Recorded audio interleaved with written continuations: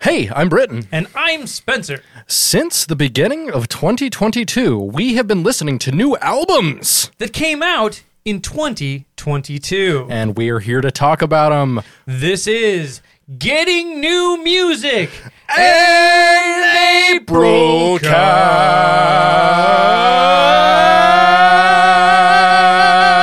Casts.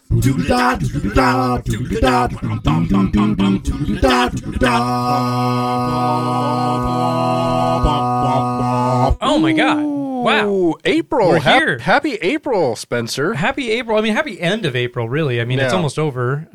We're currently sitting here at the dog days of April, if you will. You know what they say? April showers bring golden showers. And Austin Powers brings May flowers. Mm-hmm. Yeah.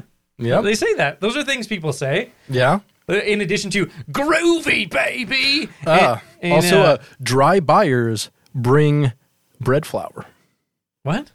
in grocery. Oh, okay. That's yeah, a grocery I see. That was some, Sorry, I grocery that was gothed some you. deep grocery goth galore. Yeah. Galore? Galore? I added a G to it because it was grocery goth. You know, I feel like my brain wanted the alliteration, so I was trying to manifest that. No one into else reality. did. No one else Just did. you and your body, Spencer. Just me, and that's not the only circumstance in which that has been the case. Let me tell you, That sounds rapey. not how I meant it. Okay, that's how it sounded. More like a diarrhea sort of situation, but Okay. just putting that out there. But hey, anyways, we're here to talk about new music as we have done in the past. Mm-hmm. We are finding albums to talk about and then bringing them up to each other and being like, hey, let's listen to this and talk about it. Yep. I don't know about you, but I try to pick albums that are a mix of like things that I like and things that I'm like, this is interesting. We should talk about this. Yeah. You know? A lot of for me, it's just like a lot of music kind of that I'm familiar with, or artists that I'm familiar with, and Yeah. that I've liked before, and their up and coming albums. But also, I always try to at least put one, sometimes two albums in there of someone I've never heard of before, Same. and something I just want to like check out. You know, Hell yeah. yeah, or like a debut album or something like that. We always love a debut album. We do. Yeah. We do. But anyways, hey, you want to get going? Let's Let's, the first let's album. dive right in. The first album we have this week to talk about is one that you picked, Britt. Do you want to tell us what it is? Yeah, and when this it came out? This is Carpenter Brute's Leather Terror, released on March 31st, 2022. Awesome. Why did you pick this album, Britt? I mean, I've been a fan of Carpenter Brute since I heard of him. He's been doing stuff, I think, since like the late 2000s, early 2010s, something like that. 2012 is actually when he okay. started being active. Okay, active in making his own music, but as I understand it, he is kind of reclusive and doesn't take a lot of credits for what he does. And inasmuch has been the producer for Deathspell Omega I for heard almost that. their entire Well, career. So that was claimed by Papa Emeritus. Tobias Forge. Yeah, Papa Emeritus. Is he? Okay? Yeah, and that's Papa Emeritus. Well, the vocalist from Ghost. But yeah, yeah. Claimed that. I read that too. I thought that was really interesting. I Yeah. was like, huh, okay. Which actually makes sense because Deathspell Omega has great production, and this guy is a fantastic producer. Yeah, and it also makes sense given some of the guests that he had on this album specifically. I was like, okay, He draws this from- dude is clearly like from a deep lot in of- the metal scene. Not just the metal scene, but just like French and like Northern European music in general.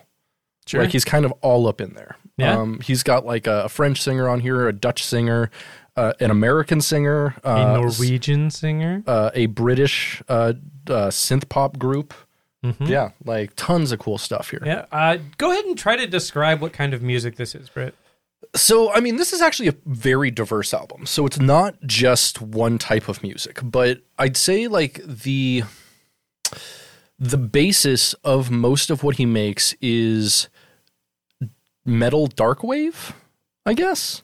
It's like it's soundtracky. It uses a lot of synths, but it uses a ton of like guitar samples. What I'd say, Well, I think it's actually just synths that are running through like distortion. it could be is that what too. It sounds like to me. It But, could be like, that too. Although he definitely had like a bassist on the very last track. There's actually real bass on there, and I think there's a couple parts where there might be real guitar. There's also guitar on track 8. Yeah, there's definitely Lipstick several parts Masquerade, where I there's believe. actually guitars, Yeah. and I'm not always sure if it's guitars or just like samples or synths that are just it's- like heavily distorted. It's and really sound like strange. So, like a lot of this music, I mean, if you've ever listened to something like Perturbator or Dan Terminus, you probably I was have actually going to say it sounds like Yeah. almost all the best parts of Perturbator or like Health, I guess, in a way. Health in a way. Yeah, Health in a way. But like not super health. It focuses a lot more. It's not as well, I guess it is aggressive. It's more soundtracky and also focuses more on melody and catchiness. Have you I'd ever say. listened to Dan Terminus? I don't think so. So no. he's another French electronic artist, Okay, that makes sense. much like Carpenter Brute and Perturbator. But Yeah. he's been active since 2014. He makes music that's in a similar vein as stuff like this. Nice.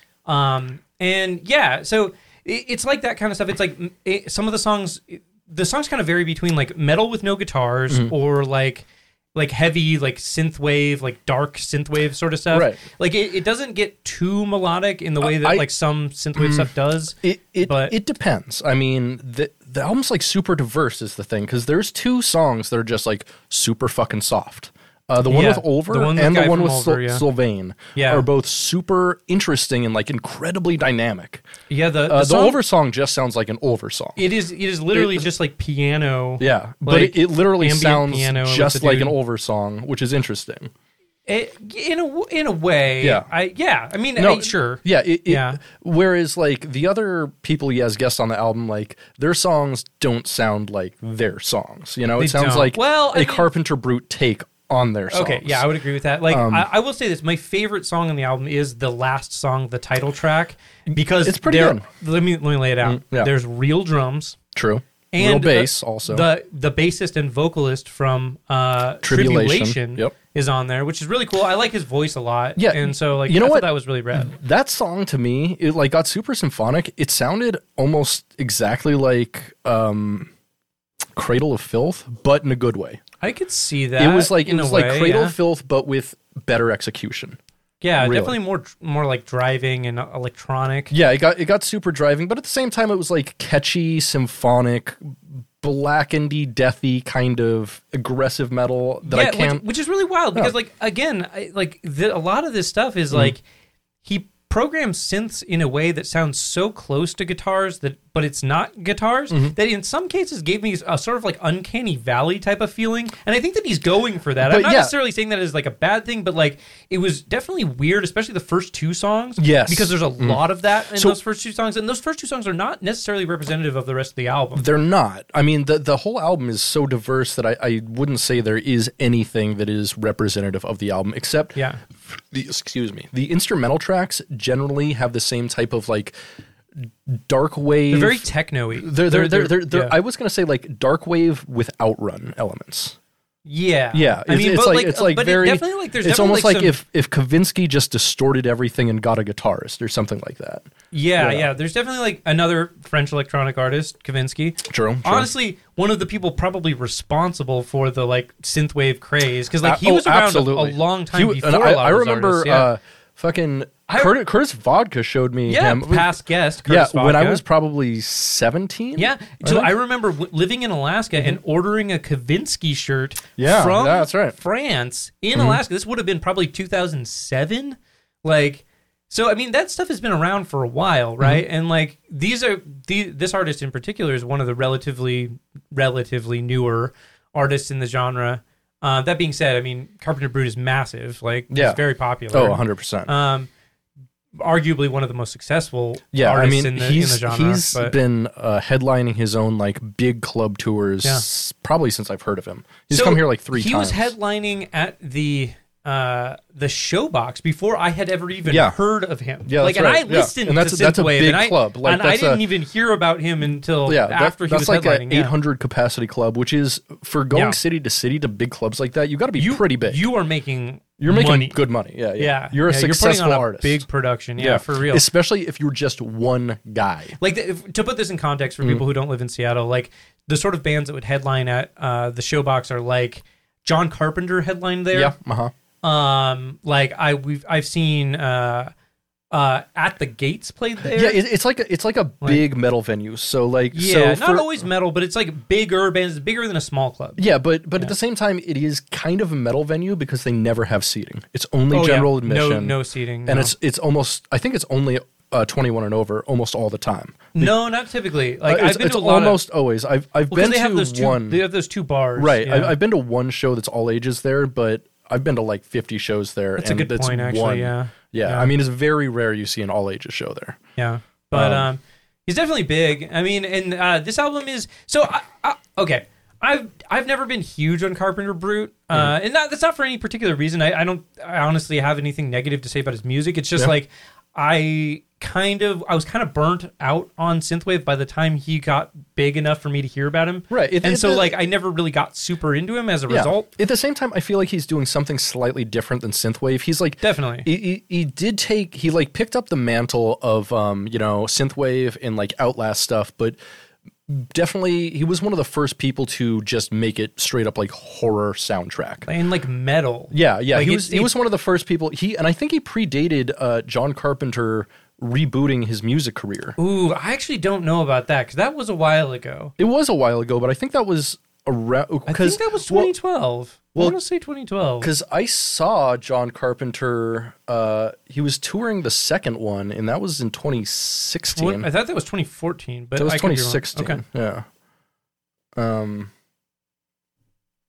Yeah, I mean, speaking of Carpenter Brute, John Carpenter. Oh yeah. Yeah. But no, for real, like it's interesting. It is a little bit different. You're not wrong. And actually, you know what? I would compare this a lot to John Carpenter's newest album, except they do vocals in a lot of places. Yeah, and it's a little bit more extreme. Yeah, it's a little heavier. Dude, the first track is so good. The first track is like straight up soundtrack work. It sounds like the orcs preparing for war. It does. Actually. It's like it's because it's got like that heavy rhythm to it, and like a guy in the background that's muffled, but he's obviously making like a rousing speech or something. Like it's pretty cool. You know what it reminded me of is Vangelis's Mask. Oh, what an album! What an album! It's one of my favorite electronic albums of all time. We got to do a getting old music where we just talk about old music for a little bit. Getting old, a music cast. Getting music an old cast. Yeah, or something like that. But to loop it back to John Carpenter, you are correct. Lost Themes 2 did come out in 2016, and Lost Themes actually came out in 2015. Okay, you're right. So he actually does predate that. Did predate that. That being said, like that kind of makes sense when we're thinking about the timeline of synthwave because generally like kind of that movement started with Kavinsky and those French artists around like 2006. At the same time, it also started with John Carpenter back in the 80s. Oh, I mean, 70s. Of course. Like, I just mean like the reimagining, the resurgence. So this is obviously like in homage to John Carpenter, being his name is Carpenter Brute, and he sounds similar. Yeah. And it's rad. Heavier though. Yeah, definitely heavier. Definitely heavier. But it's pretty cool. Overall, I think this album fucks pretty hard. It reminds me of some of the best parts of Ulver, Perturbator, and recent John Carpenter. Sure.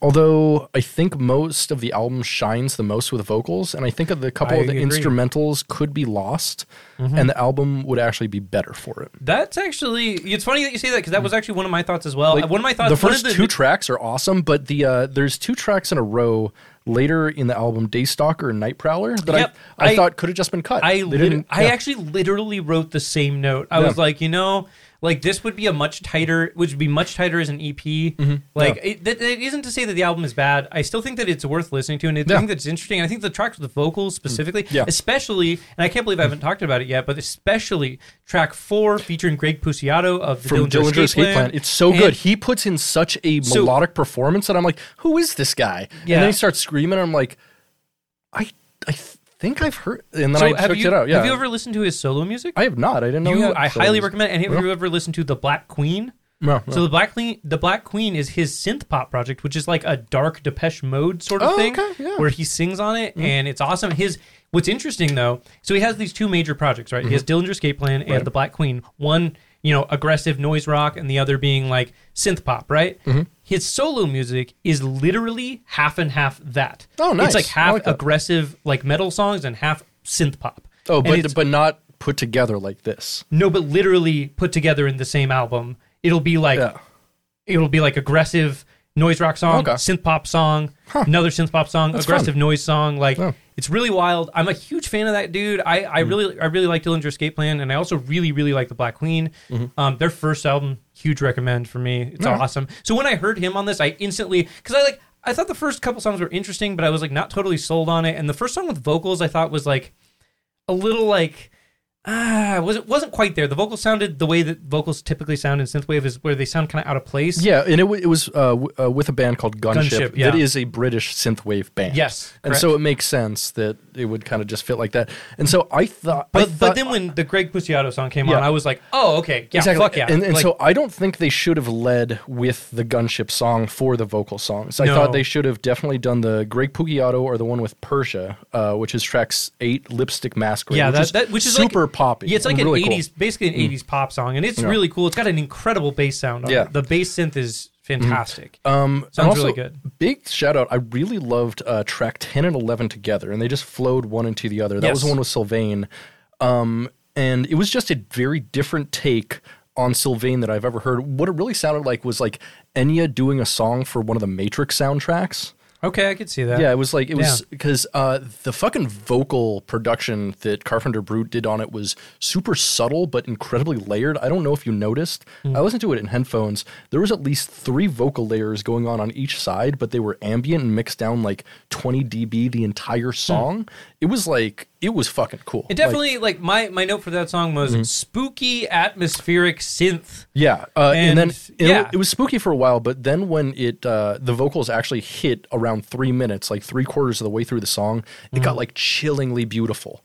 And I thought that the only like drawback to the song was like I thought like the vocals in the center should have been much longer. But then the song after it like flowed directly in, and he used a bunch of vocal samples from Sylvain, and it sounded really cool. It was like big, epic, synth wavy sort of track. Yeah, and it led really well into the final track. And I thought the album was really well paced, except for those 2 tracks I was talking about, 6 and 7, Daystalker, Night Prowler. If they took those out, it would have flowed way better, and I would have probably given it like a 9 out of 10. Sure. But given that it didn't, I'm going to go with probably a 7.5 out of 10. Good album. Good Nice, album. nice. Not great, and I don't think it's his best album. However, it probably has his 4 or 5 best tracks he's ever made on this album. That's an interesting perspective, and I would mostly agree. I enjoyed listening to the album. I didn't think it was perfect. Unfortunately, like there are some songs that just really didn't hit for me that well. Yeah. I didn't hate any of the songs. Don't get the wrong idea, but like there were some songs. The highs were much higher than the mids and lows. You know what I mean? I mean, Like, I don't think there was any lows. There was just a couple mids. songs that were mids. There were mids. Yeah, there were mids. that being said, I did enjoy it. I would give it 3.5 McDonald's hash browns out of 5. Interesting. Next song. Next album. Next album, and this is one of my picks. Indeed. So this is analepsy, which essentially translates to butt seizure. Okay, I was going to say, is it analepsy? I didn't know. I guess that makes sense. I'm saying butt analepsy. seizure. I don't know. Is that like when the butt like does the winky wink? I guess so, probably. Any kind of butt seizure. But anyways, this is their 3rd album, Quiescence. Quiescence? And I think they've recorded a lot. This is their 3rd full-length album. And correct. Oddly enough, this is also basically an entirely new band. Yeah. The I mean, only- it is, well, no, not necessarily. So it's the same drummer and rhythm guitarist, new lead guitarist and vocalist, and new bassist. They got a brand new drummer. This is a studio drummer for this album, if I'm not mistaken. He's the drummer that played on their previous 2 albums. Yes, but he's not with them anymore. Though. He's not with them, but he did play on this album. Right. I looked it up. So yeah, but so they okay. So Yeah. all right. I wasn't aware of that, but yeah. So so for full length albums, the only person who's on this album that's still in the band is the rhythm guitarist. Correct. Yeah, Correct. And I have to assume probably main songwriter. He has Like, to be it because has to be. Yeah. I mean, the one thing I can definitely say about this album is it's slam death metal. Yes. Actually, why don't you explain like your backstory with this Totally. album and have you listened to this band before? All that. Yeah, so I have listened to this band quite a bit. I was introduced to this. Wow, I can't talk today. I was introduced to this band a couple of years ago, and I heard their album from 2017. I actually forgot to write down the name of it, but I think it's Atrocities of something Origin or something like that. I don't You know. can just throw like 4, words with like 8 syllables in them each. Totally. That's the Well, fucking anyways, album. like I heard that album and I got super into it, and I ended up listening to their first album quite a bit as well. That second album though is fantastic. I actually remember showing it to you at the time, and you were like, "This production is fucking awesome." And the production shines on this. Yeah, the production's totally. so good. Well, so I got to be a really big fan of this band because like they write like simple, catchy slam songs with like really heavy riffs, and like it's just really quality death metal. Like it's catchy, it has nice clean production, but it doesn't sound too like Pro Toolsy or anything like that. It just sounds nice and big and clean and huge, and they just write cool songs, and I got really into those first 2 albums, and I was really looking forward to this one.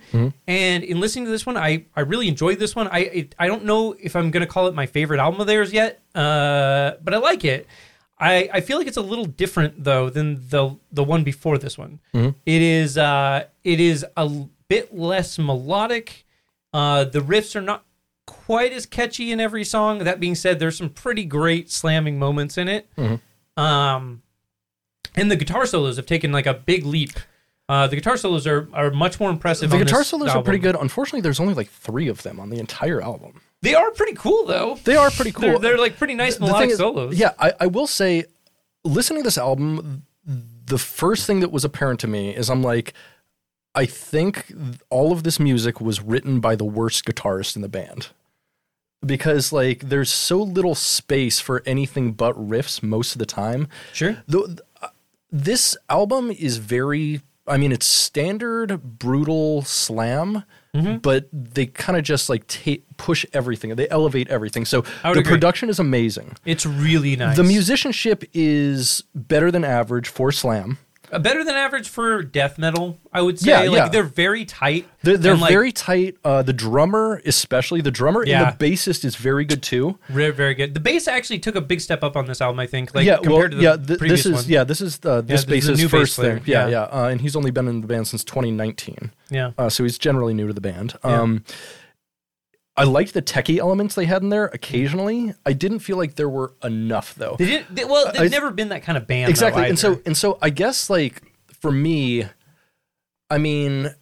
slam, brutal slam kind of peaked to me in like the early 2000s, Okay. You got like So like Destroy the Opposition. Destroy the Opposition, Once Was Not, that kind of stuff. Sure. And so if you're not doing anything new with it, like if you're not adding anything to it, there was a couple times where they added like maybe like metalcore elements here and there and did like breakdowny stuff, which was pretty cool. And sometimes they went pretty melodic, but they didn't. Nothing pulled me in. It was very sterile, and everything was very well executed, but I didn't find anything super interesting. I can understand that perspective. Like it sounded to me a lot like the Whisper Supremacy from. Oh, dude, Whisper Supremacy slaps. I will stand that exactly. album. It does exactly. It's so It good. sounds like that, but more polished, and I dislike that it's more polished. It's not as sloppy and I guess like punk. Sure. Yeah. So here's the thing. I actually agree with all that. And one more thing too. Yeah. The vocals. The vocals were so fucking boring to me. Interesting. As a vocalist and as someone who does like extreme vocals, the dude is a good vocalist and he has good gutturals, but that's all he did. And like at this point, after hearing like modern brutal death, like Disentomb, Disentomb's vocalist has a very similar voice, but the effects and like the atmosphere that they use in a different way. Yeah, definitely. And That's true. it, like, I don't know, it gives me a much bigger sense of like atmosphere and doom. And I like that more. I will say, asking for variety and whatnot in a slam album is kind of like asking for a salad with your McDonald's Happy Meal. It is at the same time. It's not what the genre is for. It can be though. Like it can be. There's sometimes like there are brutal and tech bands who like Severed Savior will just do like a jazz part out of nowhere. Yeah, that's true. And shit that's like that. True. And like you're not wrong. And and so at this point, if you're just making good brutal slam, I'm not really interested. I agree. Yeah, I agree. Because there's nothing new there, and in a genre that kind of peaked to me at least, in the early 2000s, and to a lot of people. I mean, I'd say probably even the guys in these bands, in this band, would be like, yeah, I mean, the best Brutal Slam was made, 15, 20 years ago. I mean, I don't know.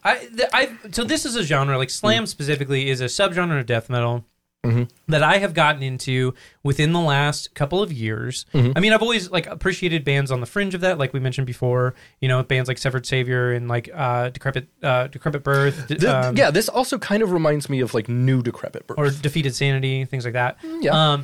So I've always appreciated bands on the fringes of that, but bands that like adopt and like really get into the moniker of slam has been something that I've gotten into recently.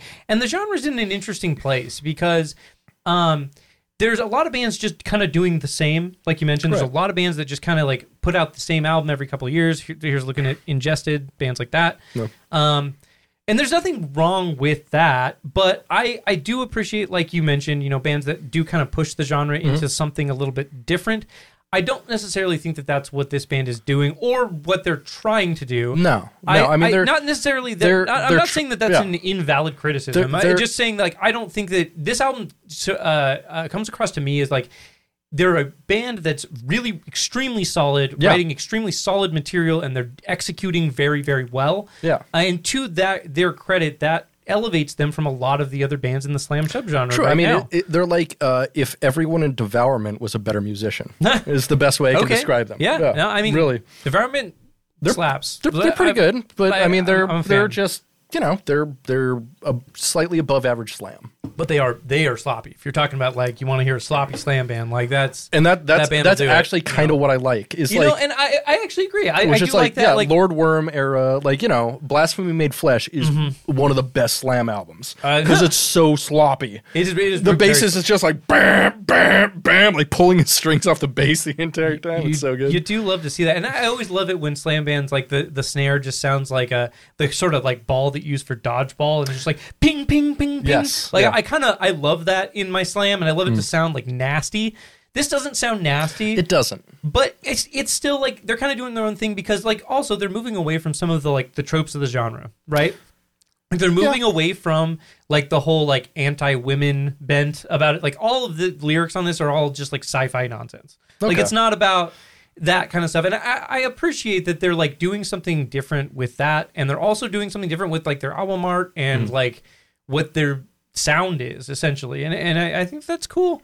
I still like this band a lot. Let's be honest though, the album art is not anything new. Okay, you're right. This is The Faceless or Decrepit Birth album art from 15 years ago. It 100% looks like it. I'm just like, really? Come on, that's not new at all. There. I got wrapped up in what I was saying. It's cool. It's cool. I got you. No, you're right though. But I mean, it's cool album art. It's just like not new. What I meant is in slam specifically, as opposed to putting gore on their cover, they're putting a black hole. This is a slam, brutal slam band that I feel like mostly listens to tech death.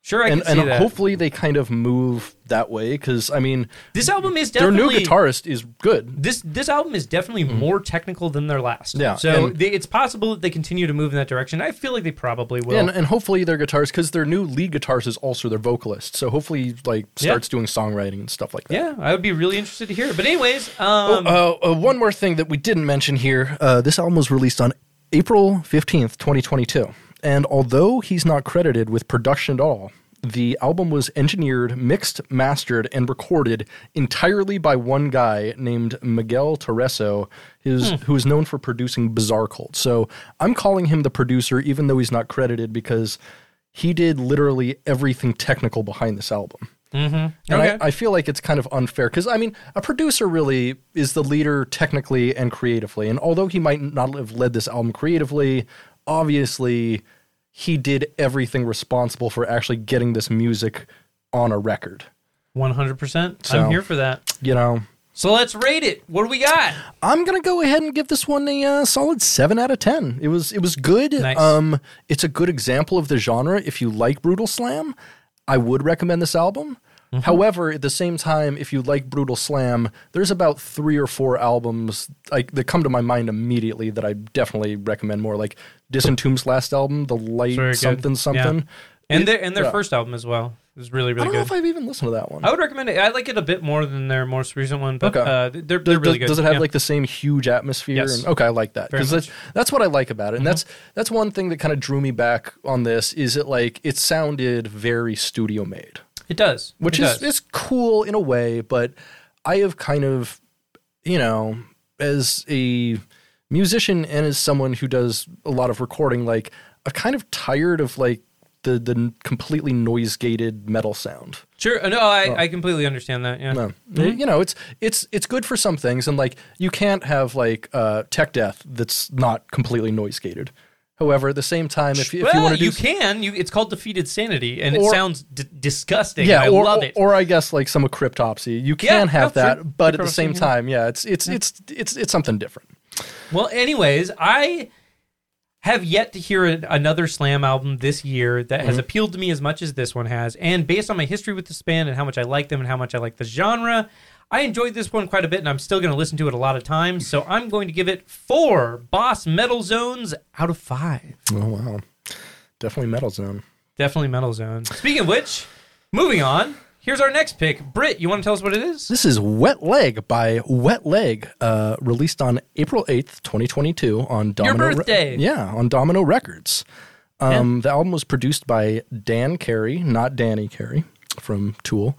But dang. he's the producer most recently of Black Midi, Franz Ferdinand, and Bat for Lashes. So I'm not familiar with that last one. Bat for she's a British singer. She's really good. If you like Goldfrapp and stuff like that. I do like Goldfrapp. Yeah, definitely. Nice. Or maybe Churches a little bit, that kind of stuff. Okay. Like not huge on Churches. yeah, more Goldfrapp though. I did tell you I saw Churches. Yeah, we talked about it on an episode, Spencer. I've seen them too. They're pretty good. It's whatever. You were super drunk. No one cares. I didn't get that drunk. Oh, I'm thinking of the fucking other show you went to where you got slammed. The fucking Green Day. Oh, I got so drunk at Green Day. Holy shit. Anyway, sorry, go ahead. So this entire album was recorded in April 2021, over a year ago, before the band had ever played live.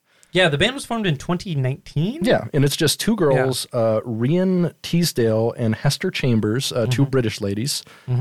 So my background with this band is I was hanging out with someone and driving in their car, and their first single, Chaise Lounge, or Chaise Lounge, started playing, and I'm like, this is fun. I mean, it's unique. It's nothing like musically impressive or anything, but I'm like, this is a fun, silly song. And that's kind of the entire album. The entire album is fun, silly songs. Yeah, exactly. That's it's literally like, the notes that I have about it's it. girl rock. Like, if you like, it's kind of like some Riot Girl stuff, a little-ish. Yeah, a little-ish. A little-ish. Yeah. It's got some of that sass to it. But at the same time, it's just like solid girl pop. Like maybe the Breeders mixed with, I don't know if you've heard Au Revoir Simone. No. Is a really good modern band that I'd kind of compare them to, but they're more like synth-based than this.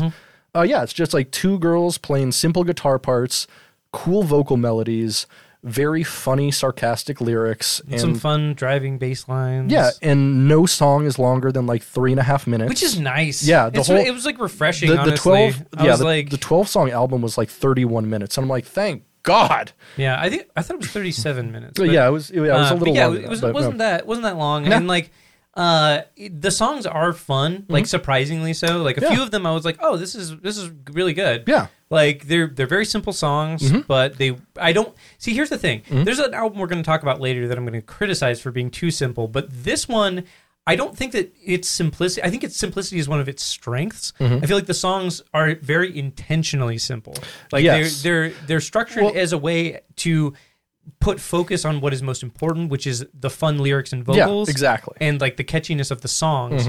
And that is absolutely pushed to the forefront in every possible way. And so I think, they definitely hit the nail on the head of what they were going for with this record. Yeah. It's not like my favorite genre or a genre I even really listen to ever. Yeah. But at the same time, the production was solid. Yeah. The songs were fun. I'd say there was at least like 3 or 4 standout tracks on here. Obviously, Chaise Lounge is super fun. Yeah. Wet Dream was super fucking funny. Oh, yeah. It was a song about like a guy jerking off because he couldn't hook up with the girl from the band. Yeah. Track 9, there's a fun. Oh no, yeah, that was super fun. Which is a fun song, and like it's like there's a lyric in there that's just "You're so woke, Diet Coke. Yeah, that was fun. I like that. I was like, oh, that made me smile. I'm gonna write that down. Yeah, that's fun. My favorite song on the album was track 8, Your Mum. Yeah, it was just quirky, a synthy little weird song. And it was just like silly fun, which is the whole tone of the album. Like, if you like silly fun girl rock, I would 100% recommend this. Yes, this is a damn good album. This is a very well put together pop album. I feel like it's the sort of stuff that, like, if I was to hear this, if this gets really, really big, and I hear this like at the mall or whatever, I'd be like, oh, that's nice. I'm glad that they're playing something like this, as opposed to some of the other pop music. As opposed to Arcade Fire. Oh my God, I know, right? Yeah, every time I hear Arcade Fire, I want to light an Arcade Fire wherever I am. Right? Yeah. Yeah, I'm gonna set myself on Arcade Fire. Yeah, self-immolation. Right? Like that guy in front of the Supreme Court this week. Yeah, who, like, it was confusing as to figure out why he did that. Like, it wasn't. Like, he was very clear about it. The media's just like, let's just report this really poorly. Yeah, it was very poorly reported. It was.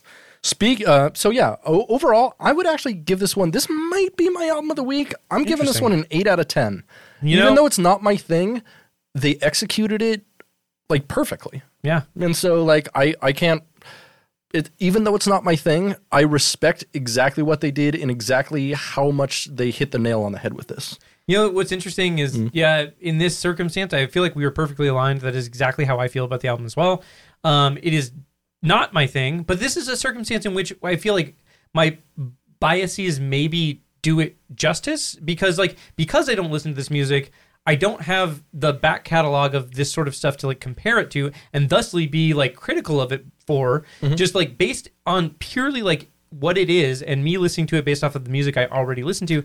Like, I felt like it was extremely solid, especially for like a debut album. Like, it's extremely good. Aesthetically, it's like aesthetically, perfect. it is like they absolutely hit the nail on the head for what they're trying to do. And the fans of music like this, I feel like I obviously can't speak for all of them, but like I feel like they're probably going to react very, very well to this. They have. And this band is going over big. Like, they have several viral videos. This band is going to headline the Capitol Hill Block Party in some number of years. Yeah, like that two years. It is 2 years to at happen. most. Yes, 2 years at most. I feel like if whatever they're going to be a Bumbershoot next year. I bet. Whatever, in like one of the, not the main stage, but close. Whatever the 2022 equivalent of American Apparel is going to use this band's music in their marketing, and it's going to be very successful. You're right. Yeah, this is going to be so I'm surprised I haven't heard this on a commercial yet. I feel like it's very commercial ready. It is for sure. It is super licensable. And that's not that is not a criticism. That is a compliment. Yeah. I think it is more difficult than you might imagine to make music that is commercially that has this much commercial potential. And to that credit, I would give it a solid 4 caramel macchiatos out of 5. I think that might be the first time we've had the same rating on an album. It's possible. This album is not my thing, but if it is your thing, listen to it. I'm probably going to go back and listen to at least 3 or 4 of the songs. It's not my thing, but it's one of those things that if it came on, I'd be like, yeah, okay, I'll listen to this. It's chill. It's interesting enough. Yeah, but you know what is kind of my thing? Our next album. So this is one of my picks. So I need you to tell me how the fuck you found this album. Oh my God, I can't wait. Because this was literally harder to find than any album I've ever suggested, and I've suggested some hard albums to find. It's on Apple Music, so I'd assume that it's on Spotify. I don't use Spotify anymore. It's Apple Music. It's not on YouTube Music though, which everything's on YouTube Music. YouTube Music has a library 3 times as big as Spotify and Apple Music, so it's that makes sense. Yeah. Well, so, okay, I wanted to come to the table with something that wasn't just another fucking metal album. I appreciate it, because, for the last few weeks, I've been like, 3 more metal albums, okay. Well, and it's like, There's 3 more bands that are nothing but white dudes. Excellent, Spencer. Well done. Sure. Well, here's the thing, right? Like, I want to pick stuff that's interesting. I want to pick stuff that's also, somewhat within our tastes, or either, that or way outside of it. Mm-hmm. So I really wanted to come to the table with some kind of jazz thing. So what I was doing is I was looking through jazz new releases on Apple Music. That is a perfect description of this album. It is definitely some kind of jazz thing. Yes, we'll get to that. So I was scrolling through new releases of jazz albums on Apple Music, right? Mm-hmm. And I was listening to a song from each of them. I was just hanging out on my couch, with my cat, just smoking a joint, listening to these different jazz songs. I'll leave it in the burp. Cool. So I listened to probably a dozen different songs from a dozen different albums, right? Mm-hmm. And they were all, I shit you not, literally every single one of them, piano, drums, and bass. That's it. Piano, drums, and bass. Okay. And I was like... Yeah, it's either that or sometimes, the bassist is replaced with a saxophone player.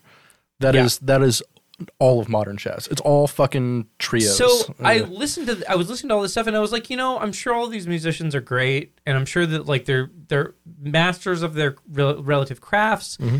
But I don't want to listen to an album that's piano, drums, and bass. Yeah, like, I'm not feeling that. Hold up. There is one band I always want to listen to that's just piano, drums, and bass. Bad Plus? The Bad fucking Plus. The best jazz trio of all time. That's true, but I'm talking I'm talking about artists I've never heard. Right. And right. like it's okay. Or even ones you have heard. Like I don't need another Wynton Marsalis album because they've been the same since 1995. I don't need another Ben Folds album. So here we are. Yeah.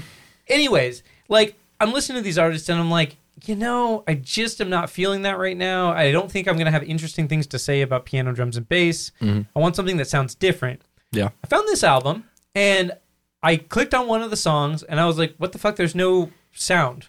Nothing's playing. Was it the first song? Hold on. Yeah. So I scrubbed forward a little bit and then was greeted with what sounded like the jazz equivalent of grindcore.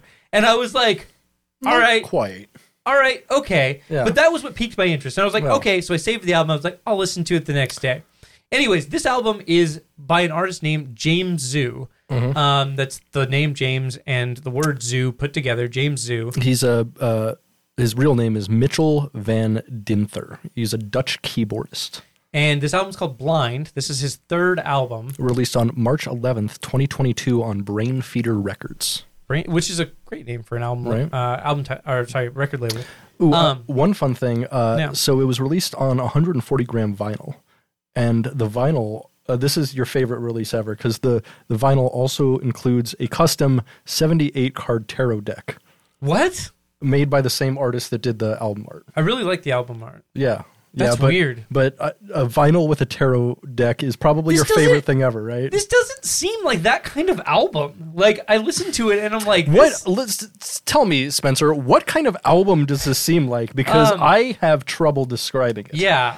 So, James Zoo describes his music as, quote, naive computer jazz. And that's how I would describe this album. You know what I would describe it as? What? It is the most detached jazz music I've ever heard. Yeah, it's nuts. It's absolutely nuts. It's really cool. It is a challenging listen at points. I actually, so my wrap up, the first sentence says, "This was a fucking challenging album." Yeah. And I like a challenging album. I know you do. And that's why I thought it would be interesting to talk about. Because like I listened to this and I made it all the way through in my first listen. That being said, I was tempted to change it a few times. Because like there's some weird decisions here on this album. It is chaotic and noisy, and it's a mix of like ambient music and noise and like avant-garde noise and also jazz. Tech piano. Tech piano. So interesting thing, although he does play a lot of keyboards and plays the Rhodes piano on a lot of this album, the actual acoustic piano is entirely a disc lavier, which is a motorized piano. A MIDI controlled piano. That's tight. Yeah, so that's why like in like track 2, a Bugatti Etude, chaotic. It's song. Incredibly chaotic, but the piano is just like fucking playing fast. so fast and playing crazy chords all over and the place. It's like piano sweeping kind of. And then the next song is just a minute of noise and nothing else. Yeah. And then it goes into an electronic song where everything ends by being tuned a couple cents down, so it sounds like the music is melting. Yes. Like he does so many interesting things on this album. It is an album that is interesting in a lot of different ways. It's interesting like compositionally, but it's also interesting from a production standpoint. There's a lot of like weird stuff done there, and it feels very intentional. Right. There's a lot of like abrupt starts and stops. Very staccato. To speak to like its challenging nature, there's a lot of starts and stops. There's a lot of like atonal passages and ambient passages that are just thrown in there all of a sudden. There's a song where it's just a vocal sample of a guy talking and him playing Rhodes piano along to that. And so when the guy's like, "Hey, what's a beef for the Rhodes piano goes, dun, dun, dun, dun, dun, dun, dun, which is like super fun and weird. What's the name for that kind of stuff? I don't know. There's like a musical term for it where it's like music. It's like a French term or something. I don't know, but like a lot of drummers and stuff do it on YouTube and a couple guitarists, and that's always super fun. But I never heard it done quite this way with jazz piano, and it was really fucking fun. So this album is a challenging listen, and I mean that in a serious way. Yeah. That being said, when it hits, there are some songs on here that are fucking amazing. Yeah, there are. It is. Especially hit the drum. I assume drum programming because it didn't sound like drum programming when I listened to it, but I guess I have to assume it is. It's not drum programming. It's not. Okay. So there are 2 drummers listed on this album. In the song that you're probably thinking of, where you don't think there's a drummer, is the song "For Drummers and Guitarists." Oh, I didn't even look at the album, the song titles. Yeah. So that's the song that starts off with just guitar crazy chords. hi-hats. No, it's just it starts off with just guitar chords, and it's really mellow guitar chords, and then drum breaks happen over it that are super over compressed and super loud. It almost sounds like, I don't know, like a early Square Pusher type thing. It does. There's a couple, the weird thing. Like this album straddles a lot of lines between like ambient noise, jazz, and IDM, and free jazz, most specifically. Literally free jazz, like avant-garde, fucking free jazz. Yeah, it's weird. This artist apparently is bigger than I thought. Because I looked into them, and they just played some date in Europe with Health, which is a wild combo. That sounds like a killer show, but so I don't know. So you know what this album is? Tell me. This is the album that plays in the head of a dog when you give it a ton of Ritalin. It's just like, what the fuck is going on? This sounds like DXM Dog to me. It could be. It's just like there's so much going on, so many different influences. More than anything, I think it's an awesome proof of concept of what you can do with recording. Yeah. It's not an amazing contiguous album track for track, but as a whole, as an artistic statement, this is super interesting. It's not an album I'm ever going to listen to again. Yeah. But probably not me either. No, I enjoyed lisening to it though. Same. And I felt like, you know what it felt like after I finished it? It was like reading a book. Yeah. Like reading a complicated book. Yeah, reading a long book. Reading a fucking Russian novel from the 1800s. This is a Dostoevsky motherfucker. Dude, this shit is Dostoevsky as fuck. It's one of those things where it's it was difficult to get through, but the parts that were interesting were so interesting that it kept me listening because I wanted to hear more of them. It was a challenge, but challenge, but I like a good challenge. I do too, and I appreciated it for that. It's a weird fucking nonsense work, but I appreciate weird nonsense. Yeah, and I'm straight up going to steal probably a few of the recording techniques that he used, because this is a producer's album. This is album recorder's album more than anything. This is an album to listen to in the highest possible audio quality on the best sound system you can. Absolutely, yes. I listened to it in lossless, and it was cool. Cool. It was cool. It was weird. It's very dynamic. Keep that in mind. Speaking of lossless, I need to... Let's finish up here. We got to rate it. Oh, yeah, you're right. What do you got? I'm going to give it a 6.5 out of 10. It was... Nice. It was a challenge. I'm not going to listen to it again, but I respect exactly what he was going for. And I think he hit the nail on the head of what he was going for, but what he was going for is not for anybody. Yeah, I wonder who it's for, honestly. Right. It's extremely well-crafted music. I think it's for the guy who only eats oil that you had at your Christmas party that one time. Okay. It's oil music. Yeah, sure. To that credit, I would give the album 3.5 microwave burritos out of 5. Fair enough. I think it is a... frozen or pre-thawed? Frozen. Okay. It is a microwave burrito that you have to microwave for a minute, flip it over, microwave it for another minute, just to make sure that you don't have a cold spot in the middle. Right. Like a challenging burrito, this is a challenging listen. That being said, I did really appreciate it for what it was, I think. Cool, and I will definitely listen to whatever this artist puts out next. Exactly. I'm not going to listen to this album again, but I'll listen to all this guy's albums. I will definitely listen to whatever he puts out again. I think it's interesting enough to keep in mind. And I want to hear this artist collab with somebody. Like hearing him do like a remix of someone, I think could be really cool. So his previous album to this is just him playing with an entire orchestra, which is really good. All right. I'd recommend checking that out. All right. I listened to a bit of it and I was like, oh, this is cool. So, moving on. Mm-hmm. Up next, we have one of your picks. Britt, tell us about it. Next, we have Vince Staples, Ramona Park Broke My Heart, released on April 8th, 2022. Your birthday! On Motown Records and Blacksmith Records. So I've been listening to Vince Staples kind of off and on since he like kind of came out. Like back in 2015, he released a single called Senorita, which has been on like every single one of my playlists since. Like it's such a fucking banger song. Nice. And that was on his album Summertime 06. He had a really good one after that called Big Fish Theory. And then after that, he did one called FM, which was a cool concept album about him like taking over a radio station Airhead style. Which is really cool. Okay, that's fun. So yeah, there's 23 different producers on this album. So I'm not even gonna touch that. I was looking at that too, and I was like, damn. Okay. Yeah. This was a pretty cool album. It's not my favorite of his. It's by far the least aggressive thing he's ever done, and in as much like it almost feels like lackadaisical in a way. It's like very like down tempo. It is so down tempo, and it is so subdued for him. For a rapper that in the past has made some really aggressive stuff, it actually surprised me. At the same time, like I appreciated it because it was something entirely different, and he really changed up his flows. His subject material is still much the same. You know, a lot of it is about like being in gang life early in life and getting out of that. And then he also raps about bitches and money, as you do. As you do. I mean, as you do. And in as much, like, I think the best song on the entire album was track 9, Paper Cuts, which was just an awesome, like, understated song about making money. And it was super fucking catchy. Yeah.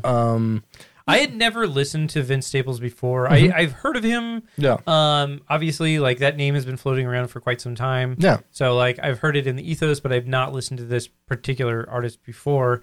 And I thought it was interesting that it like because his style doesn't necessarily sound like this sort of production would fit. Right. Because like in listening to it, I was like, this sounds like he should be rapping over more like trap kind of stuff. And or he like usually more does. Aggressive. He almost type always of stuff. has. And so this was a huge switch so, like, for his style. Yeah, hearing him rap over these like R&B-esque beats was definitely different. I feel like it worked though. I mean, did. My only real criticism of it is that the songs are very similar, or they're very similar in production. They are, despite which is there strange. being so many producers. Yeah, the production is somewhat. I'm not saying that every song sounds the same. No, but basically every like, song is very like rooted in like 70s R&B type music. Definitely. And so, but it's not. But like, there's not a lot of like sampling. That's what I was going to say. So it's very like it was very different from like the last Tyler the Creator album. Exactly, or that the Mock Hami album. Right, and that both of those were like all like 70s R&B, but it was all from soundtracks and samples and stuff. A lot of sampling. Whereas like this was like live bands there's like and stuff. There's almost no samples which on it I that thought was pretty cool. Yeah. I would love to see this album played live with like a full jazz band. That would be really cool. Right, yeah. and so this is definitely not my favorite Vince Staples album, and I would not recommend anyone start on this album. But I think this is a cool evolution for him as an artist and something that he's never really approached before. I'd like to hear, you know, his future stuff be a mix of this and his more aggressive, trappier stuff. But like having followed this artist, I thought this album was really cool. It was a good switch up for him, although it's definitely not my favorite. I give it a solid 7 out of 10. Run on. Yeah, I mean that's I'm gonna give it the same rating basically. Like that's where I'm at with it too. I listened to it and I was like, I wasn't sure what to expect because like, you know, the last few hip hop records that we've talked about have definitely been very much in that like very sample heavy, very like, you know, nostalgia glasses kind of vibe. Yeah. You know what I mean? Not necessarily old school, but like they're definitely like looking back at the past and sampling a lot of older songs. Very like. Very honestly, those past records that we talked about were very down-tempo sort of records as well. And so it was surprising to me that this is also very down-tempo. I mean, it shouldn't be surprising because Vince Staples is very closely connected with two of the former rap artists we've talked about. He has gone on basically every single major tour that Tyler, the Creator, has done, including his most recent one. And he has also always been friends with Earl Sweatshirt and like pretty much the whole Odd Future crew. Yeah. So, he's been in orbit of those bands and, Bad, Bad, Not Good and stuff like that for quite a long time. And so thematically, that whole, the whole West Coast is kind of thematically going that way, I think. I feel like that, that has to be evidenced by what we've talked about already. Yeah. Not that we are reviewing every major hip-hop album, but it definitely seems like that. So it was like both surprising and not surprising to me, because I was like, oh, okay, this has like a very familiar sound, not derivative, but just a familiar sound. And it was surprising because I was like, oh, okay, there's another major, because I know that this is a major hip-hop artist, so like it was surprising that another major hip-hop artist is making an album in that kind of style. Right. And one thing I found also super impressive and not very much like the norm at all is no one else does a rap verse on this album except for Vince Staples. Oh, wow. There's a couple features, but they're like singing. Yeah, because there's that one dude that does the auto-tune stuff. Yeah, Ty Dolla $ign. Yeah. Yeah, but he just does the chorus on that song. Okay. Yeah, you're right. And then Mustard like talks twice on the album, but all of the verses are just Vince Staples, which I think is awesome. That is very like taking charge of your artistic vision. And in as much, really where the album shines the most, and where Vince Staples in general shines the most, is his lyricism is incredible. Like the way he fits like concepts into his flows and into a beat, I think is just wonderful. And I could listen to anything with him on it just to listen to him work syllables into a beat, because he's so fucking good at it. He's a great storyteller. I always make this mistake of not reading the lyrics while I'm listening to a hip-hop album. I spent the entire time, after like the third song, I'm like, I just need to go to genius.com and like click on everything. Because there were a lot of times where I couldn't quite understand what was being said, and that's okay. That's par for the course with me when it comes to hip hop. So like it's not a criticism of this album or this artist, but like I definitely struggled to follow some of the songs like from a storytelling perspective. As a result, I feel like I missed out on a lot of what makes the album strong, because lyricism is so important in hip hop, possibly more important than anything else. Yeah, and in as much, I would definitely compare Vince Staples and both his storytelling and flow to kind of like a modernized version of Nas in a lot of ways. Interesting. Like Nas is an incredible storyteller. Nas is an incredible storyteller, and Vince Staples is too. Like Vince Staples tells an incredible story. He takes you on a journey. I mean, some of his songs are super frivolous, but it's a minority of the songs. Nice. Like he's usually telling a tale, and I like that. We like that. Yeah, we do. We like it when songs have substance. They're not wasting our time. But anyways, I would give this 3.5 empty LaCroix cans in the studio out of 5. Fair. Well, we matched up on another one. I love to see it. Love to see it. All right. Moving on. This is our last main album for the week. So this is my last pick, or for the month, I guess I should say. Yeah. So this is my last pick, and this is Animals as Leaders' 4th album. Yes, fifth actually. 5th album, Parrhesia. Yep. Released on March 25th, 2022 on Sumerian Records. I have been a fan of this band since 2009. Me too. Proud to say, when their first album came out. I think you might have showed them to me. Because Monty showed them to me, so I probably showed them to you. No. Maybe past guest Monty McCleary showed this band to me. Yeah. You know what's interesting is that funny story about this. I went to Summer Slaughter in 2009, the Summer Slaughter tour. They played Summer Slaughter too. They did not. Oh, 2010 then. So I think that sounds right. Yeah. Oh. But in 2009, Tosin Abasi did play, but he was playing guitar. That's right. For Born of Osiris. That's right. Yeah. So I was there.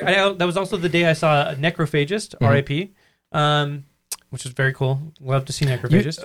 You can't kill a band that's only one person, Spencer. He's not putting out music, so R.I.P. the band. It's not over until he's dead, okay? Okay. All right. I'll hold out hope. We're all holding out hope for a third Necrophagist album. Yeah. We stand that. Anyways, so when Born of Osiris was playing, Monty, who I just met at the time, was like, yo, have you heard Animals as Leaders? And I'm like, what the fuck is that? He's like, that guy right there. His name's Tosin Abasi. He has this other band called Animals as Leaders that's fucking awesome. You should check him out. I'll show him to you.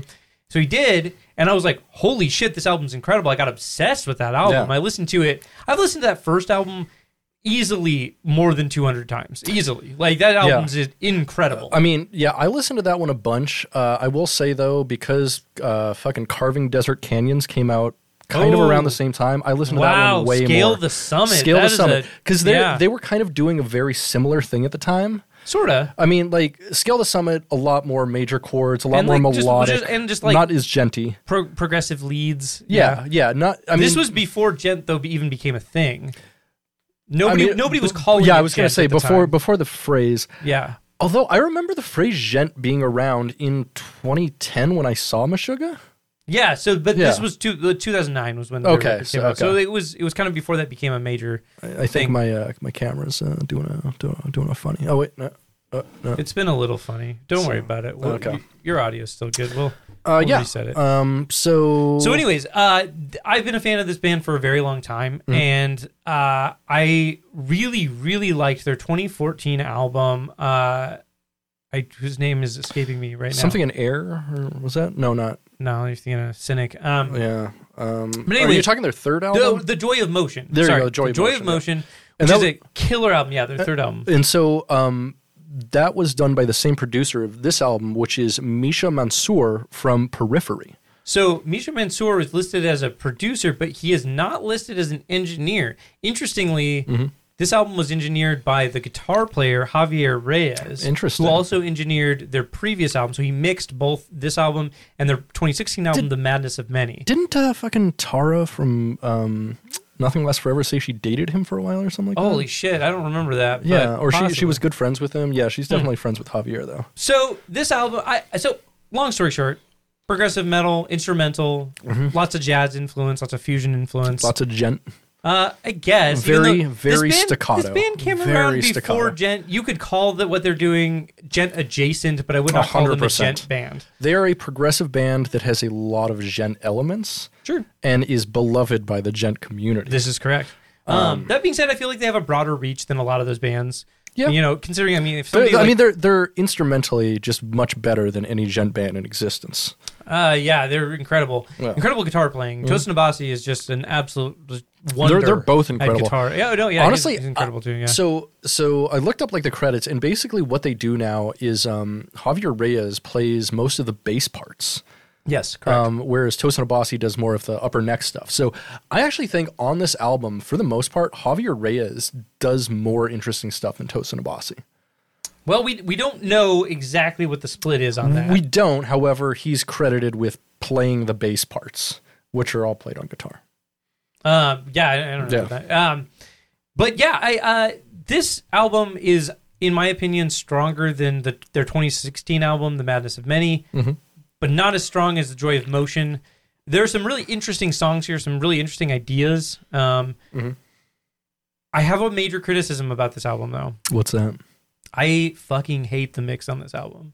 I absolutely despise it. I think that it is a shame. It does not do the album justice. It sounds terrible What in don't my you like car. about it?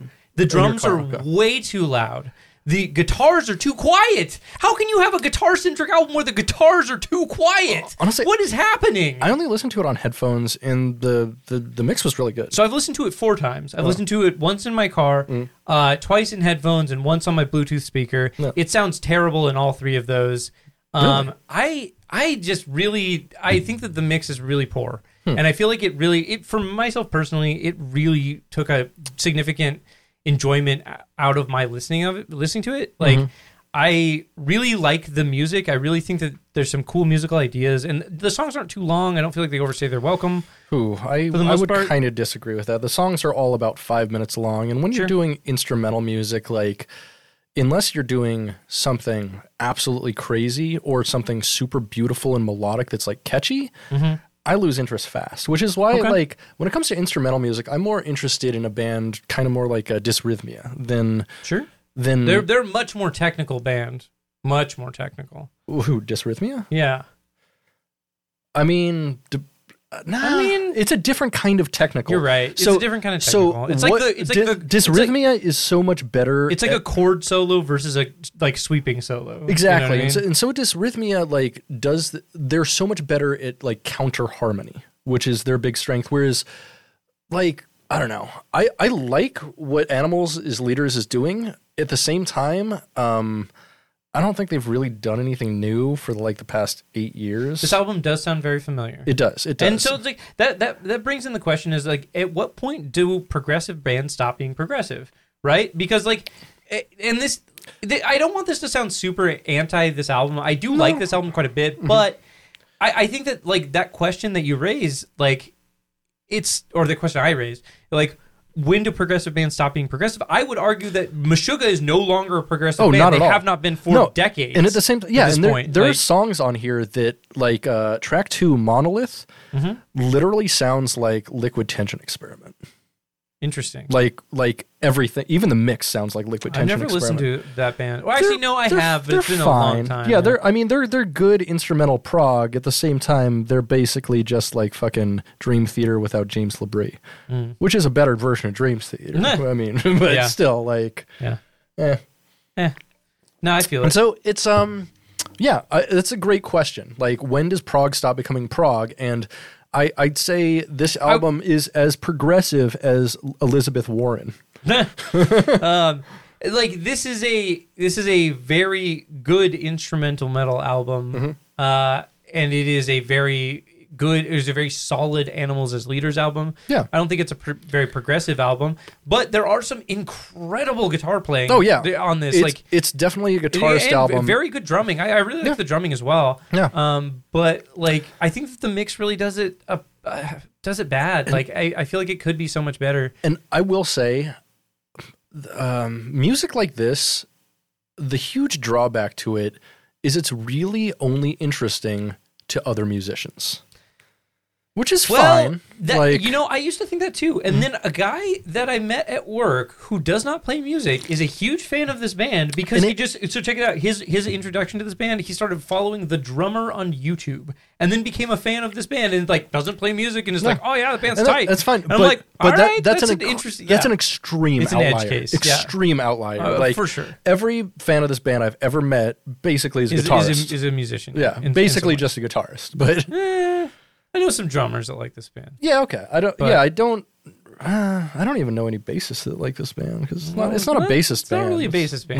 No. If I want this kind of music, but like, you know, I'll just listen to like Behold the Octopus or something. You know? Oh, that's what a band. Yeah, what a band. What a band. But anyways, you know, speaking of what a band. No, we're gonna get to fucking that shit.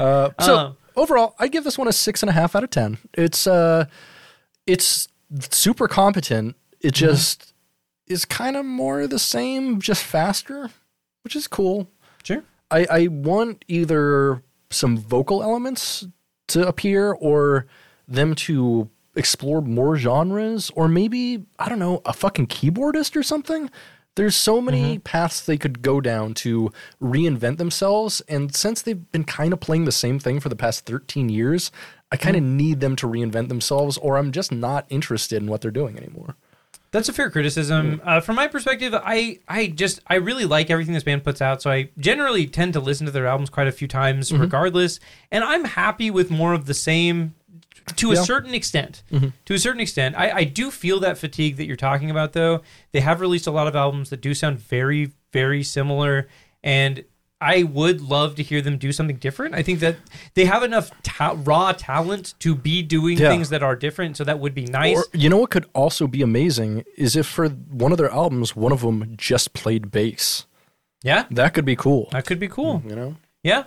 Or, you know, get that bass player from Animosity. Get that dude on this. You know what I'm talking about? That dude shreds hard. He's on like all those progressive metal albums. Yeah, or get Forrest. Dude, Forrest could make this album. Yeah. Dude, hell yeah. So sick. Anyways, yeah, regardless of those facts, it is a very solid Animals as Leaders album. It ranks up there with the rest of their albums. It's a solid entry for the band. I would give it a solid 3.5 8-string guitars out of 5. Listen to it. Hopefully it sounds okay on your system. You know, hopefully it's not just me that hates the mix. But it sounded good to me, but I always prefer it when the guitars are mixed back because you can always hear the guitars just fine no matter how far they're mixed back. I agree to a certain point. It's just the drums were so loud that I was like, I just want to hear what the guitar player's doing. Like, this is a guitar album. Like, the drums don't need to be so loud. That's fair. But anyways, that's me. It's still tight. You should still listen to it, probably, if you like this band. But unfortunately, there is more. We have one more album to talk about, an album I hate you for making me listen to. I didn't make you. You did it of your own volition. You agreed to do this, Spencer. Hey, suppose I did. So, our final album of the week is Red Hot Chili Peppers, Unlimited Love, released on April 1st, 2022. April Fool's Day. April Fool's Day. I didn't listen to this album. I'm a fool for listening to this album. You are, because it's an April Fool's joke. I didn't listen to it at all. Oh, I hate you so much. I'm just kidding. I hate you so much. I listened to all. I hate you even making that joke. I listened to all 1 hour and 13 minutes and 16 seconds. Now, I want to play a game with you, Spencer. Tell me. Is this shorter or longer than Load by Metallica? Shorter? Longer. How many minutes do you think it's shorter or longer by? 1 minute longer. It is actually 5 minutes less. Damn it. Do you think this album is shorter or longer than Metallica's Reload? Oh, shorter by 10 minutes. Shorter by 3 minutes. Reload is actually 2 minutes shorter than Load, which I didn't know. I thought Reload was longer for some reason, but they're both too long. So something that's interesting. Sorry, for quick aside. So Metallica actually, both those albums were kind of cutting edge because for the longest time, CDs could only fit 72.5 minutes worth of music. Yeah, but they used like upgraded compression technology and like basically like writing all the way out to the edge of the CD in order to fit almost 80 minutes on Load. And that was like the longest CD at the time it was released. It was not a double album. No. Well, so this one was produced by Rick Rubin again. Rick Rubin came back. He produced basically all their albums between Blood, Sugar, Sex Magic, and I'm With You, which was their 2011 album. Only one of their modern albums has been done by a different producer, and that was their last one with Danger Mouse. Yeah. We love Rick Rubin as a producer, but you can't polish a turd enough. Yeah, and this album is a fucking turd. I hated this album. It was fucking miserable. It was a miserable experience, and like let me just say this. Before listening to this, I was not a person who would go around saying I hate Red Hot Chili Peppers. I would make fun of them. Yeah. Sure, whatever. But they wrote some decent songs that I thought were okay when I was young, and like. They were one of those bands that was around when I was learning to play guitar, and like, whatever. I don't have strong feelings either way. However, after listening to this album, I can safely say I fucking hate the Red Hot Chili Peppers. So this album was 19 tracks. Yep, and it was 17 tracks. Oh, no, I added 2 twice. So now it's 17 tracks, you're right. I added It's Only Natural and She's a Lover twice. So, oh God.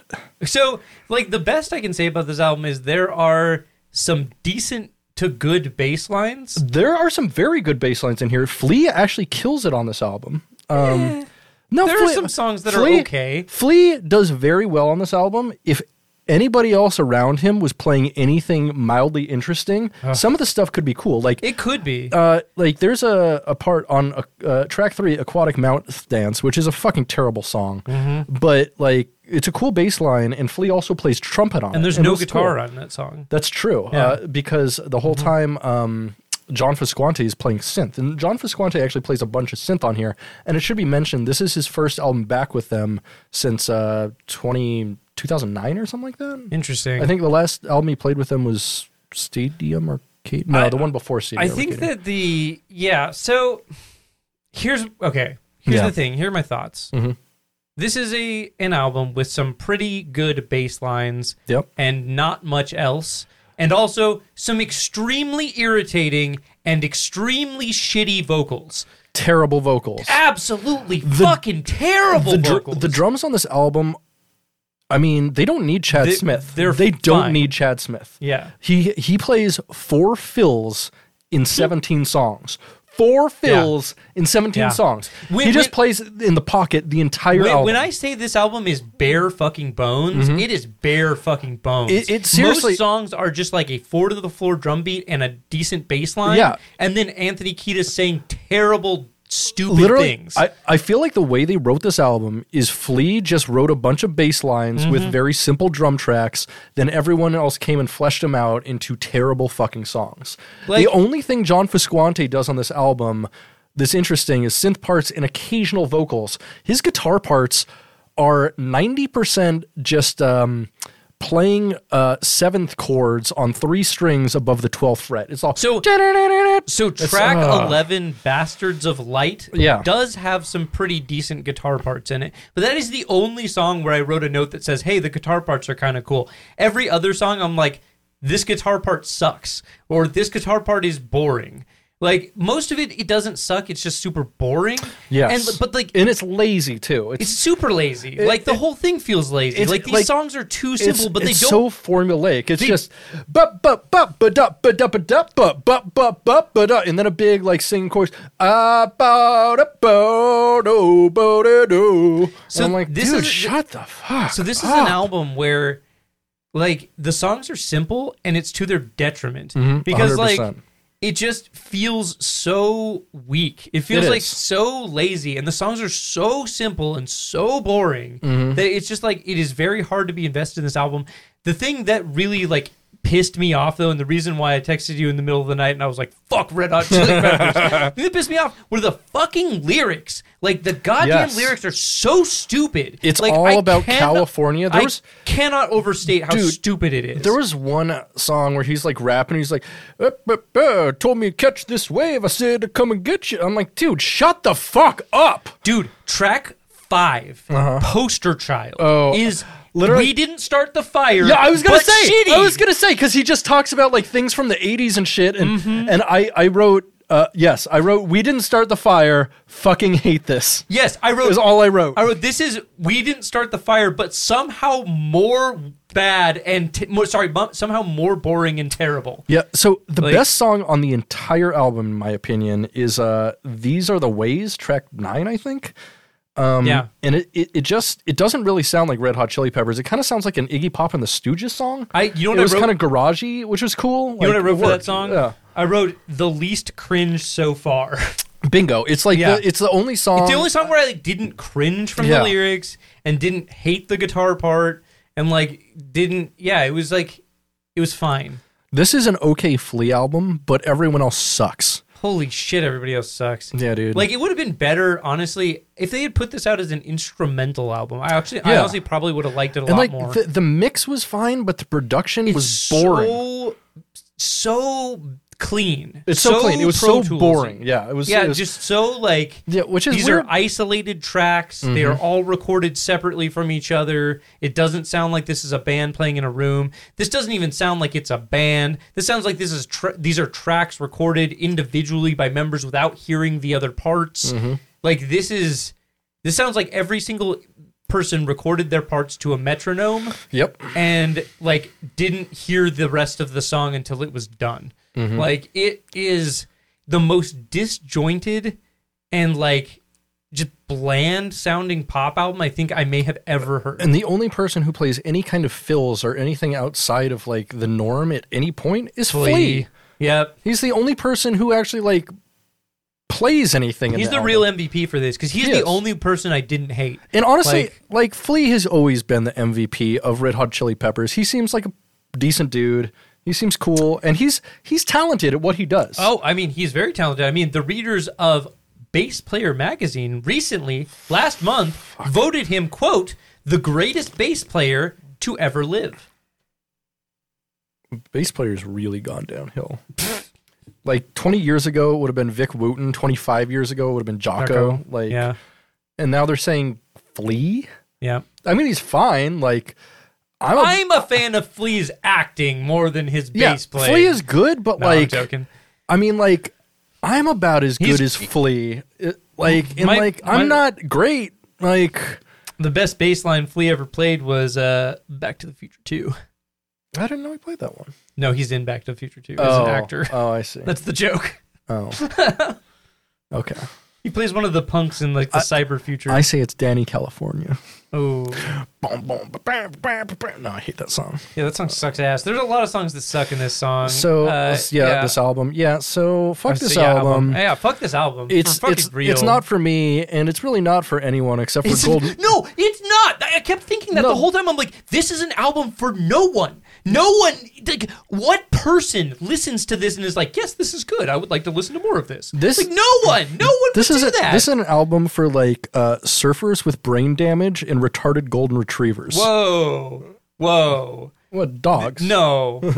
That's doing dogs a disservice and the developmentally disabled. Come on, this album. The dog developmentally disabled. Okay. No, this album is for like doctors over 50. This album is for like suburban dads that want to get out of dealing with the kids for a couple of days, so they take their wife or girlfriend to go see Red Hot Chili Peppers. This is an album to snort Viagra to. Yes, it is. Yeah, this is like there's so many tongue-in-cheek, like, I have sex lyrics, and I'm like, shut the fuck up. Oh my God, especially so cringe. Aquatic Mouth Dance, I think, is about eating pussy or some dumb shit. The fucking... Yeah. What was that song?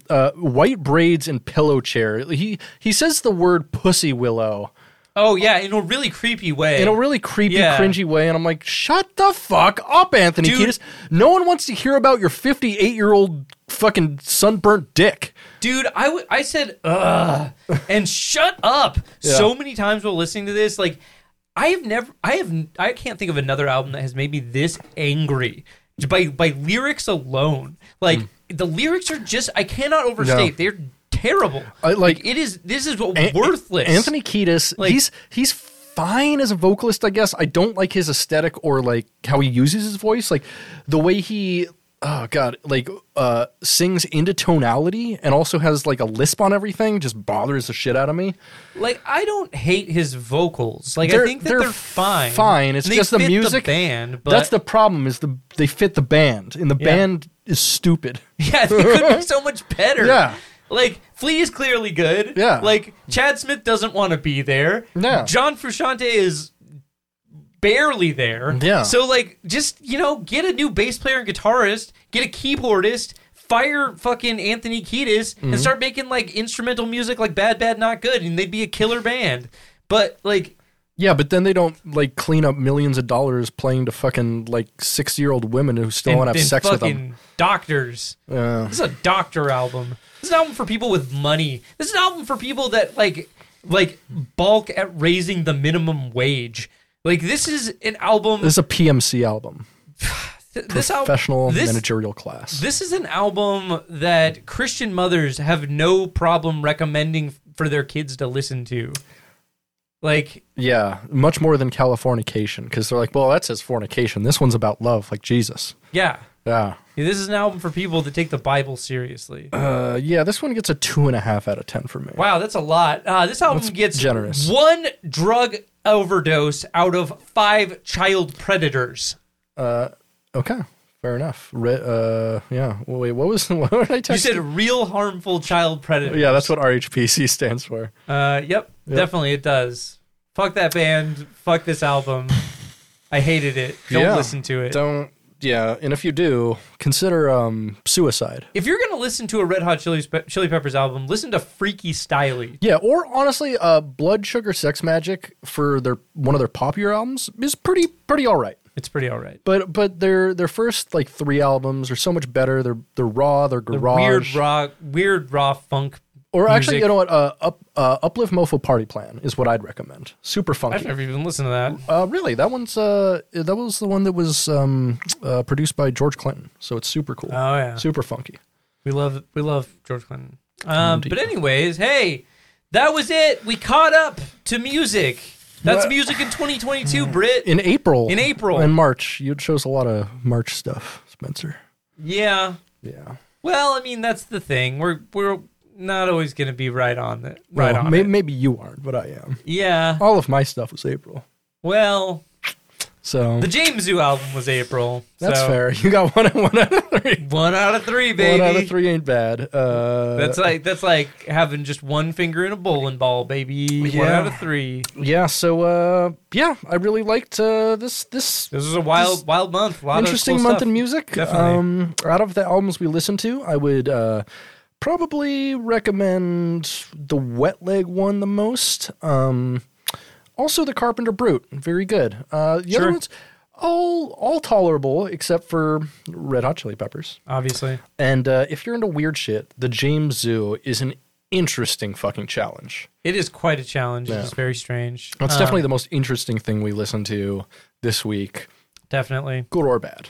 Yep. Yeah, good or bad, it is the most interesting for sure. I'm going to give Analepsy Quiescence my album of the month because I like that band a lot, and I think that's a super solid album from them. It's rad, but not without its own flaws. So listen to that or don't. I don't care. If you're into slam metal, that's a Yeah, good you'll album. If probably you're like not, it. don't listen to it. Yeah, it's not probably- for you. It's not for you. Yeah, it's very much for fans of. It's an album for the fans. It For the is. fans of the genre. It's a slam guy's slam album. Definitely. Well, I've been Spencer. And I have been Britton Ryan Straw. You've been listening to Getting Music And and April Cast. April? What the fuck?